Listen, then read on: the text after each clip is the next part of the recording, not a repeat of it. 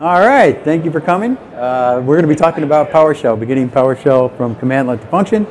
And just to warn everybody, this is going to be the basics of PowerShell. It's nothing advanced. V Brown Bag has always been enhancing your technical knowledge, but I'm going to be going back to basics a little bit.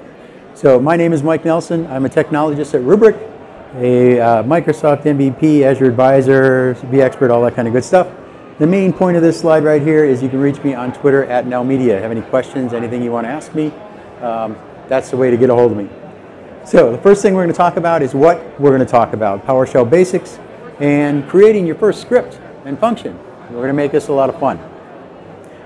So the first thing I have to talk about is the versions of PowerShell that are available, because it's kind of a mishmash of different versions that Microsoft has been putting out. The first thing is 5.1. 5.1 is a native PowerShell that's included in a lot of the operating systems. So when you install Windows 10, you install Server 2012, 2019, 5.1 is what comes with it. Well, it does. So, but then they've come out with Core. Okay, so PowerShell Core, if you haven't heard of that, that was Microsoft's first attempt at going open source with PowerShell, which is really cool. So that is the version 6. That you can install. Now what they're going to do next is they're actually getting rid of the term core, okay? And they brought this new kind of logo, which is really kind of cool for PowerShell. But they're getting rid of the term core, and they're coming out with just PowerShell 7. So the next version will be PowerShell 7. That's how it's going to be named, and that'll be available. Right now it's in preview, so you'll be able to pick that up. Syntax, very basic syntax of a PowerShell command. When you first learn PowerShell, this is the key component right here. When you take a look at a PowerShell command, this is a basic command right here, and I'm going to take this apart piece by piece for you. The first thing is this is a commandlet. Okay, this is the heart of PowerShell. When you are given the option of working with different providers, working with different things like Dell, HP, software installations, all that, they usually have commandlets. All right, so a commandlet always consists of two things, a verb and a noun. It's always a verb and a noun. So you always want to do a get something, a set something, a install something. It's always verb and a noun in that sequence. Okay? And then this is a positional parameter. This just says that this particular parameter is what it's looking for in that position in the command line. So a positional parameter always has to be in that spot. Finally, we have a name parameter. A name parameter is something that the commandlet takes as a parameter, so it's defined inside of the commandlet itself. In this case, it's a filter. It wants to filter on something, and we're doing it on star sys. And then lastly, a switch parameter.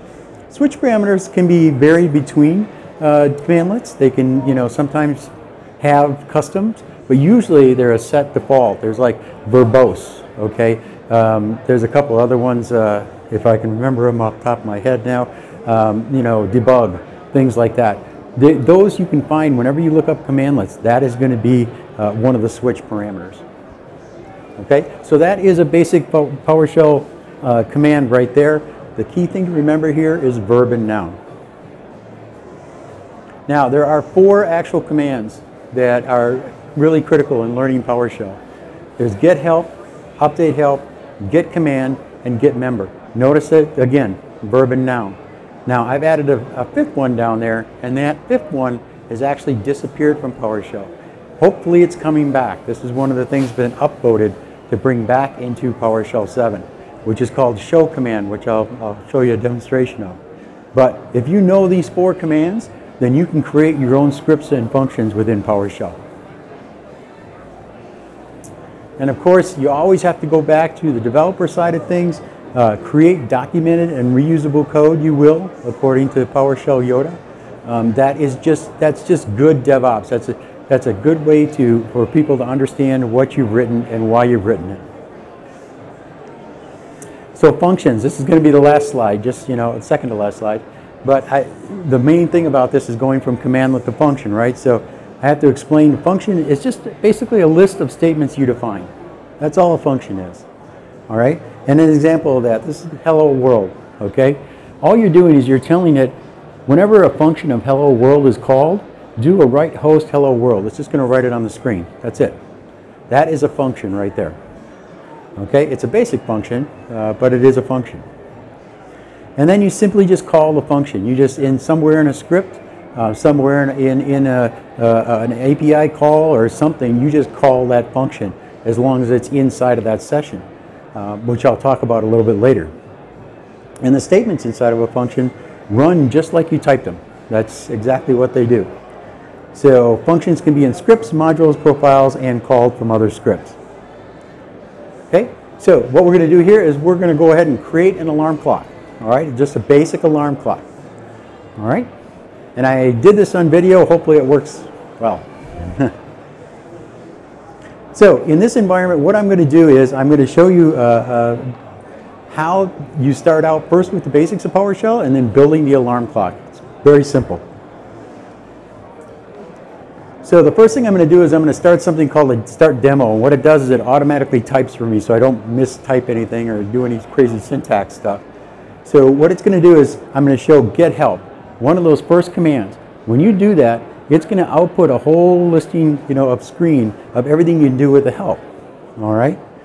Now get command was another one. So these are all the commands, okay, commandlets, functions, scripts, so on and so forth, that you have available on your machine during your PowerShell session. Get process, get member. Remember, get member was one of those commands. What I'm doing is I'm just doing a get process, which pulls all the processes, and then those are all the member objects that you can query against. And then finally, the show command.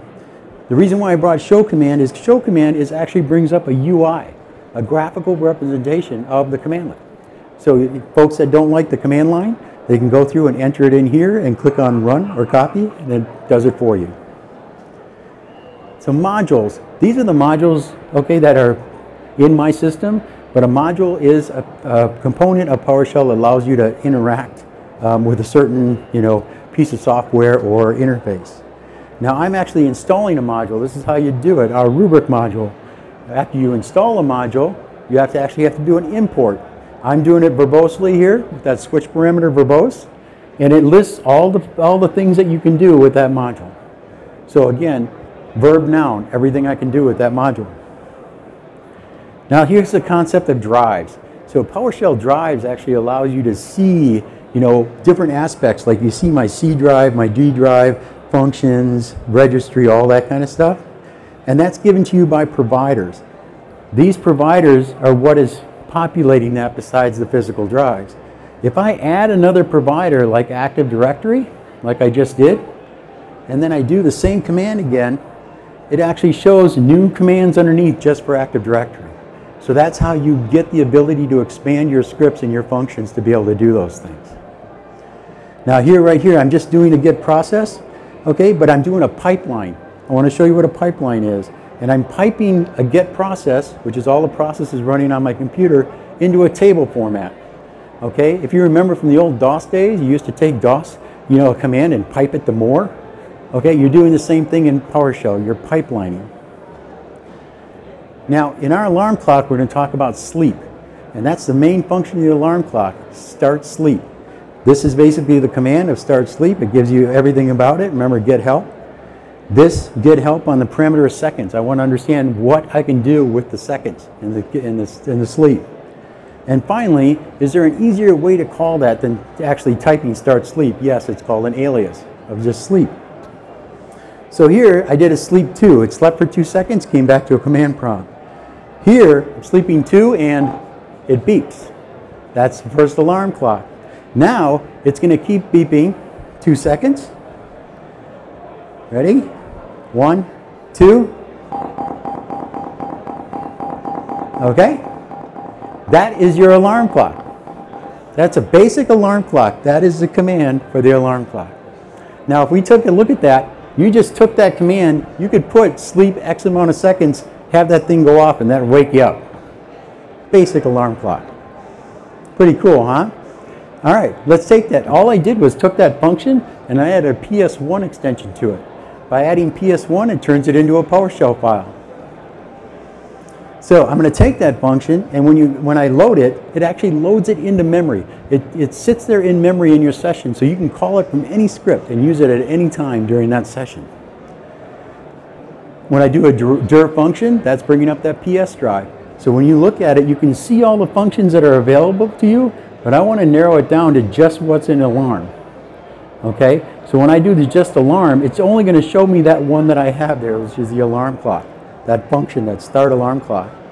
And then finally, I'm going to look at what I can do with that start alarm clock and what it does. Exactly the same command we had before. Finally, I'm going to add a parameter to it. So instead of doing start alarm clock with the definition of the seconds, you can just put a parameter in there of how many seconds you want, which is really cool. So I'm going to load this whole function, and then you can see below I'm going to do a start alarm clock for 2 seconds. And that's exactly what it'll do. It'll run all that code, just like a function's supposed to, okay, with 2 seconds. And I'll run it right here. Okay? Now, what if we were to take that, and they're like, hey, I want people to understand what you do, what this thing does. Well, you create a comment called a synopsis. And by doing that, okay, I'll add this function to memory. That's what I'm doing. I'm taking this and I'm adding it to memory at this point. All right, and now you can do a get help on that function, and it'll return what you put in the synopsis. So if you wanted to put in that synopsis, hey, you know, this is Mike, and I don't know what the heck I'm doing, that'll show up whenever they do a get help on it. And you'll see me scroll back here. It'll show you.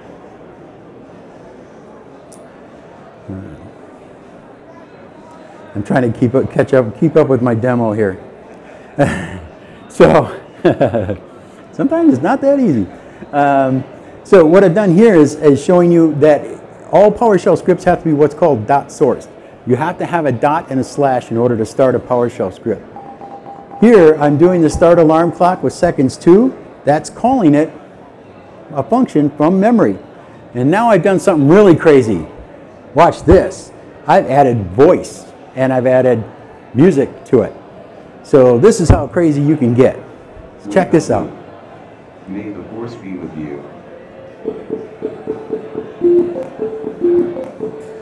Wake up, How cool is that? May the force be with you. That is like the perfect alarm clock.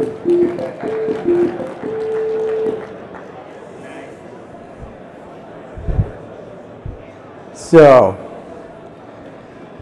just in closing, thank you very much for watching this session, listening to me. I really appreciate it.